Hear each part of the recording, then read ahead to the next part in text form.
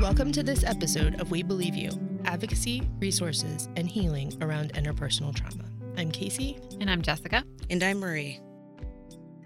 Hey, it's Victoria, and you're listening to episode number 20, Survivorship and Forgiveness.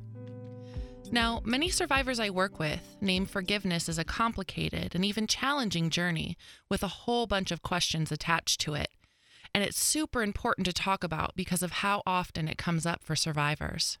Throughout this episode, you will hear voices of real survivors and their personal experiences with forgiveness. And I will talk you through some considerations of forgiveness and its role in the healing process. First, though, what is forgiveness? I mean, sure, many of us have an idea of what it is and may even put it into practice because forgiveness is highly dependent on our socialization.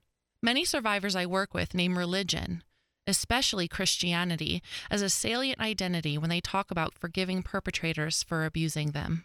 But have you ever thought about what forgiveness really means? First, it's important to understand that in our society, forgiveness tends to be gendered in cases of interpersonal violence. This just means that girls and women are socially expected to forgive more than men. I mean, our society often says things like, boys will be boys, when sexual violence happens, and women are expected to agree, shake our heads, give men a pass, and go on about our lives. Often, when women disclose experiences of sexual assault, we hear people ask questions like, well, what was she wearing? Or, how much did she have to drink? Instead of asking the perpetrator, why did you rape her? Also, when a woman experiences relationship violence, people often ask, well, why doesn't she just leave? Instead of asking, why did he hurt her? These scenarios are but a few ways in which we put the responsibility on survivors for their own violations. It sounds absolutely ludicrous, but it happens all the time. We also tend to believe what we are conditioned to believe. For example, our society teaches us that being rational is a male trait and is better in challenging situations than being emotional, which is understood as a female trait. But we rarely question why rationality is positioned as better than being emotional. Our conditioning may also mean that we sometimes ask ourselves the same questions that other people ask when we, or someone close to us, experiences interpersonal violence. The pressure to forgive is very real for girls and women, as well as folks who identify with other genders. That being said, let's dive into what forgiveness is and what it isn't. Forgiveness is defined as a verb that means to stop feeling angry or resentful towards someone for an offense, flaw, or mistake. That seems pretty simple, I guess, but it doesn't get into the reasons why someone may or may not make this choice. In reality, there's a ton of other stuff tied to forgiveness that is important to unpack and think about a little bit more. For example, it can be helpful to think of forgiveness as a journey, not a destination. In reality, life after trauma is not a linear process. We can't map a straight path from being broken to suddenly being whole and better. I mean, that'd be rad and all, but it's just not how things work. Forgiveness is similar because it's often something that ebbs and flows, depending on how you're doing that day. Some survivors I work with say that on certain days, they feel closer to forgiving their perpetrator, which can make them feel like they're really moving on. But on other days, they feel triggered and overwhelmed with their trauma, which causes emotions to surface, like grief or rage, which can interrupt the forgiveness process. If this resonates for you, don't feel like you're failing at forgiveness or at healing. These shifts are totally normal and do not mean forgiveness is not in the cards for you. Also, a common adage I hear from survivors is the phrase, forgive and forget. It seems like these two are intertwined, but they are actually two separate ideas that aren't necessarily linked. Often, survivors feel like forgive and forget is a necessary path toward healing because they have been taught that forgiving and forgetting about traumatic experiences is the best course of action for moving forward. Now, this may be true for some survivors, and that's totally valid. But for others, forgetting is not an option. As Casey talked about in her Season 1 episode, The Neurobiology of Trauma, traumatic experiences live inside your body and your psyche. Human beings are neurologically wired not to forget trauma, at least for a while, because these responses are necessary for survival. So the idea that it's necessary to forget what happened to you is really saying that all of the pain, Nightmares, triggers, and other trauma responses you may be experiencing aren't valid enough to continue to feel. You may even think something's wrong with you if you can't forget your abuse. But if you really think about it, these kinds of responses to trauma make a whole lot of sense because it's totally natural to experience emotional reactions to abuse. This can feel pretty yucky, and many survivors I work with say they feel like failures or that they're doing forgiveness wrong if they can't forget what happened to them. Remember, though, you can't really do forgiveness wrong if you're being true to yourself in the process. So, the inability to forget a traumatic event is totally understandable, and it does not make you a failure. Remember that forgive and forget are not necessarily linked. Also, we often think of forgiveness as automatic reconciliation. Well, this simply is untrue and can actually be super problematic for survivors. You see, forgiveness is not necessarily something you do for the benefit of your perpetrator, although this may be an important element of your personal journey. We see this idea show up often for survivors who choose to stay in abusive relationships and experience ongoing relationship violence. For example, the cycle of violence usually goes from calm to tension building or walking on eggshells, to abuse, to the honeymoon stage, then back to calm before it starts over again. In this cycle, forgiveness as reconciliation often shows up in the honeymoon stage when an abuser apologizes and/or offers gifts of jewelry or flowers to their victim after abuse happens. Often, survivors say that they feel like forgiveness must equal reconciliation, especially because their partner demands it, or the survivor knows abuse will escalate if they do not reconcile with their abuser. Sometimes, reconciliation is necessary for the safety of survivors who choose to remain in violent relationships, and it can mean the relationship will continue, like the abuse never happened. The idea of reconciliation also comes up in other forms of interpersonal violence. For example, some survivors who have been sexually assaulted by a friend or acquaintance say they feel pressure to reconcile with their abuser in order to maintain their friend group. This often means they're encouraged to stay silent to remain in their circle, and it will also continue like nothing ever happened. Forgiveness as reconciliation can also feel true for child abuse and childhood sexual assault survivors because they may feel they must keep a secret or maintain order in their families. Remember that forgiveness does not have to equal reconciliation. In fact, you don't even have to tell your abuser you've decided to forgive them, and you certainly don't have to be friendly with them or let them back in your life. Remember that you don't owe anyone forgiveness, and how you move forward is completely up to you. At first, I felt like I never wanted to forgive him, but now that time has passed a little bit, I'm starting to realize more and more that forgiveness is for you. It's about letting go and just having freedom from all this pain that they've caused you. It's just a weight off your shoulders. Another thing that comes up when talking about forgiveness is the idea that it equals absolution or a total pardoning of the abuse. Many survivors I work with say that this is especially salient in their religious identity because of the way they understand God to forgive. For example, many Christian survivors I work with feel there is a sense that they should forgive their abuser and leave it to God to cleanse their perpetrator of their sins. Now, I'm not debating whether or not this is true, and it is totally okay to have faith in this idea. However, it is not necessary to feel that your abuser is absolved of what they did. You can even choose to hold them responsible for the rest of your life. If you identify as Christian or any other religion that holds forgiveness as an important tenet of faith, it may help to think about the perpetrator's relationship to God as totally separate from you and handled privately between them. Your forgiveness is not necessary for your abuser to seek absolution, and you do not have to be the one to grant it to them. But if you choose to forgive and give it over to God, that can be a wonderful action toward healing.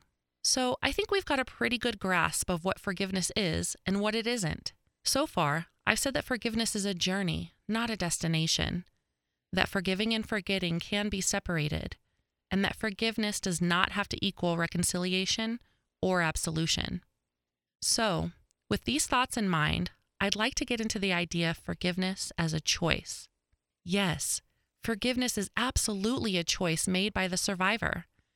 It's not something one should be coerced or talked into considering. As I mentioned a little while ago, the pressure to forgive can definitely show up in religion. But I've also worked with many survivors that say their family, friends, or other support systems pressured them to forgive their perpetrator too. This happens for a lot of different reasons. Maybe your support system feels like forgiveness will help you heal. This can definitely be true, but it isn't always the case. You may also consider the challenges that come with being a support person for a survivor. In the WGAC, we call these individuals secondary survivors. Sometimes it can be really hard to hear about traumatic stuff happening to the people we love, especially if their healing process is perceived to take a long time. Some secondary survivors even experience what we call vicarious trauma, which means they experience trauma-related impact from hearing the story or stories of survivors. So, sometimes support systems may pressure you to forgive because they feel like it may lessen the impact on both you and them, or because they simply don't know what else to do. This doesn't necessarily mean your support systems are being unsupportive. They are probably just trying to do the best they can in a bad situation, just like you. However, oppression does show up in lots of different ways, and pressuring someone to do something they aren't ready or don't want to do is a form of oppression, regardless of the person delivering that message. You may also feel like you aren't a good person if you don't choose forgiveness. This comes up all the time in advocacy, but it is absolutely untrue. Remember earlier when I said forgiveness is a journey, not a destination? This totally applies here. You see, the honest truth is that somebody did something really awful to you. You were dehumanized, assaulted, and violated. I know it hurts, and the impact is very real. It's really asking a lot to expect yourself to forgive before you're fully ready, or to forgive at all. Forgiveness may come, or it may not.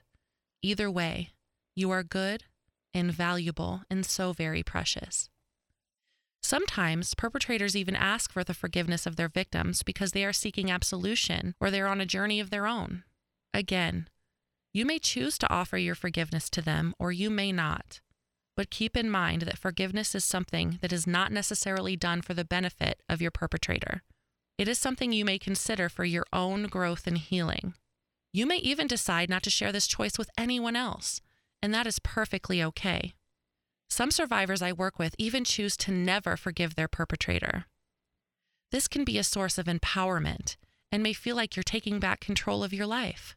You see, you don't owe anybody a damn fucking thing, including your forgiveness.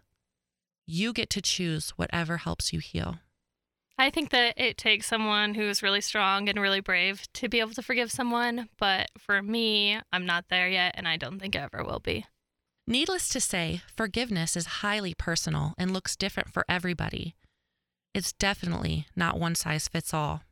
Depending on who you are and how you were raised has a lot to do with this decision. The best thing about it is, you can't do forgiveness wrong if you're doing what's best for you. Again, you get to choose. So, I've talked a lot about forgiveness and what it looks like, especially in forgiving perpetrators. But many survivors I work with struggle with forgiving other people too. For example, some survivors struggle with forgiving their family, friends, and/or other support systems in the aftermath of interpersonal violence. I've had several survivors tell me that they told their parents or friends about their assaults, only to be blamed for what happened. Some survivors have experienced their friend groups supporting their perpetrator instead of them, and many have lost friends when they disclose their assault. Also, some male survivors that were assaulted by men even experience homophobic blame from friends or family members. Situations like this can make you feel very alone and further traumatized. It can be super hard to forgive all those people on your journey to healing, especially if you really thought you could count on them for support. I think forgiveness plays a part with my family, since I didn't get the reaction that I was wanting from my parents, or I didn't get a good reaction from them, trying and working on forgiving them and moving on, especially since now that I've worked with survivors a lot, I know they just didn't have the information or like the knowledge around like survivors. And so forgiving them and like moving past that, I think has been a big thing. But I don't have any forgiveness for the perpetrator. That being said, forgiveness is not only something we consider for people external to ourselves. Now, remember earlier when I talked about internalized depression? This is the idea that we have been socialized to believe negative things about our own identities, even if these ideas seem like they don't make sense on the surface. In cases of interpersonal violence, internalized depression can cause you to think what happened to you is really your fault. The messages we get from media and our own people often solidify these beliefs. So many survivors I work with find it extremely difficult to forgive themselves. It takes a lot of time and hard work to break down complicated belief systems. It may even be really hard to honestly believe you are not to blame for what happened to you. But remember, nothing you did caused this. Also, for many different reasons, survivors may think they actually deserve their own abuse. This thought comes up often in advocacy. For example, some survivors I work with say they shouldn't have been flirting or drinking, so they deserved to be sexually assaulted. In the case of relationship violence, I've heard survivors say things like they shouldn't have made their abuser mad or shouldn't have stood up for themselves because they know this causes them to be hit or strangled. In short, they feel like they deserve to be hurt because they violated the rules of their own relationship.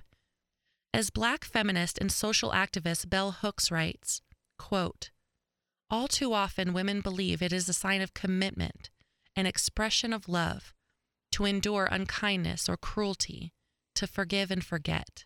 End quote. But abuse is not love. If this resonates with you, please know you're not alone and remember that it is not your fault. The only person that should be blamed for abuse is the abuser. However, these kinds of beliefs can make it very difficult to forgive yourself for being abused or accepting repeated abuse. Be gracious with yourself in this process because it's not an easy one. Practicing self-care, affirmations, and mindfulness can help you begin a journey towards self-empathy and self-love, which can bring you closer to forgiving yourself. This may sound cliché, but truly, treating yourself with loving kindness can help shift internalized depression and lead you to radical self-love.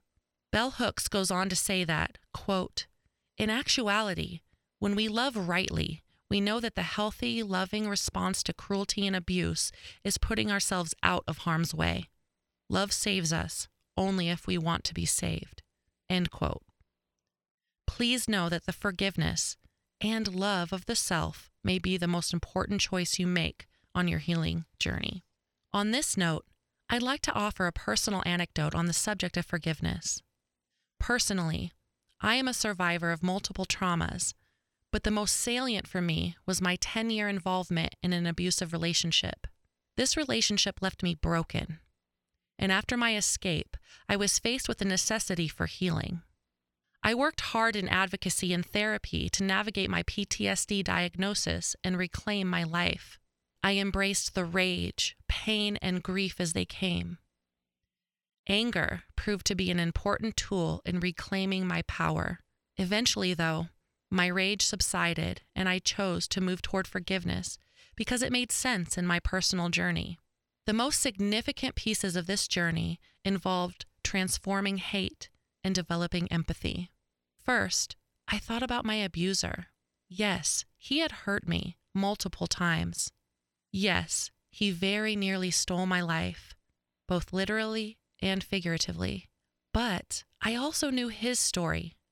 You see, this abusive person had also been an abused little boy who grew up into a broken man. This side of him was, and remains, worthy of my empathy and understanding. Now, this does not give him any passes for what he did to me, because it really was inexcusable. However, it does make his behavior understandable, which helped me to understand that the abuse really wasn't my fault. I chose to experience empathy for the brokenness that leads human beings to enact cruelty on other human beings. I felt his pain and chose to see that little boy reeling from physical and sexual abuse instead of focusing on the monster he had become. And although I never said the words to him, I chose to forgive him. Then I focused on myself. If I could offer empathy and understanding toward my abuser, why was it so hard to do the same for me? But after a lot of hard work, I was able to offer myself that same loving kindness. I chose, after all that had happened, to finally forgive myself. And in that, I truly found my freedom. Now, I'd like to offer a cool resource I found about forgiveness. It's called the Forgiveness Project and can be found at www.theforgivenessproject.com. This website is basically a collection of stories from people about their journeys toward forgiveness. You can navigate to stories under 3 different headings. One is by country, where you can click through stories of forgiveness from people all over the world. Another heading is questions, including who deserves to be forgiven and how can large-scale injustices be forgiven. The last heading includes stories by theme. Under this are 7 subheadings, which are feeling pain and anger, being curious, forgiving yourself, seeking revenge, transforming hate, making meaning, and developing empathy. I found this website to be a beautiful testament to the power of forgiveness in many different forms in the lives of a diverse group of people. I recommend you check it out. To close out this podcast, I want to invite you to participate in a short meditation about forgiving the self. If you're not interested in participating, thank you so much for listening to this episode, and I hope you find clarity around forgiveness. But if you're sticking with us, I invite you to sit comfortably, place a hand on your stomach, and close your eyes. First, focus on your breath. Breathe deeply through your nose and feel your hand rise as you breathe directly into your diaphragm. Hold that breath for a few seconds, then release through your mouth, making your exhale longer than your inhale. Hold that breath for a few seconds, then release it through your mouth, making your exhale longer than your inhale. Again, breathe deeply. And when you breathe in, notice the sensation of the air in your nostrils. Feel its temperature, how it feels passing into your body. Pay close attention as your lungs fill up, offering healing oxygen to your body and to your blood. When you exhale, notice the sensation of the air on your lips as you offer this breath to the space surrounding you. As you continue to breathe deeply, recognize that breath is life. We don't even have to consciously choose to breathe, but this action does so much for us. Breath offers oxygen that helps your brain function, your muscles to move, and your soft tissue to heal, among many other wonderful things. Offer gratitude to your breath for the healing love it provides. Now, continue to breathe deeply. Breathe in, and on your next out breath, imagine releasing that which no longer serves you. This may be hatred, anger, self-blame, rage. If it's time to let it go, breathe it out of your body. Now, I invite you to breathe in and imagine drawing in the love of the universe. Imagine that healing, peace, and self-love may be drawn in through your breath. Breathe in that which nourishes your being and release that which no longer serves you. Do this 2 more times. Breathing in, draw that which nourishes your being. Hold that breath and breathing out, Release that which no longer serves you. Again, breathing in, draw that which nourishes your being. Hold, and breathing out, release that which no longer serves you. Now, while still breathing deeply, I invite you to repeat after me. I will say my own name in this exercise, but when you repeat after me, please say your own name. When you do this, really feel in your body where it lands and how it can heal. Victoria, you deserve love. Victoria, you deserve kindness. Victoria, you deserve healing. Victoria, you deserve peace. Again. Victoria, you deserve love. Victoria, you deserve kindness. Victoria, you deserve healing.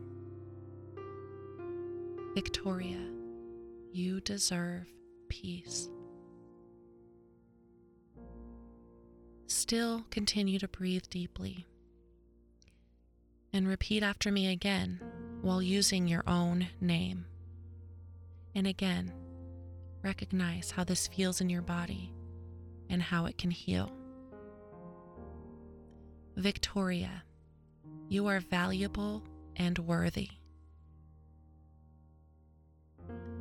Victoria, this was not your fault. Victoria, I forgive you. Victoria, I love you. Repeat this one more time and really embrace saying these things to yourself. You are valuable and worthy. This was not your fault. I forgive you. I love you.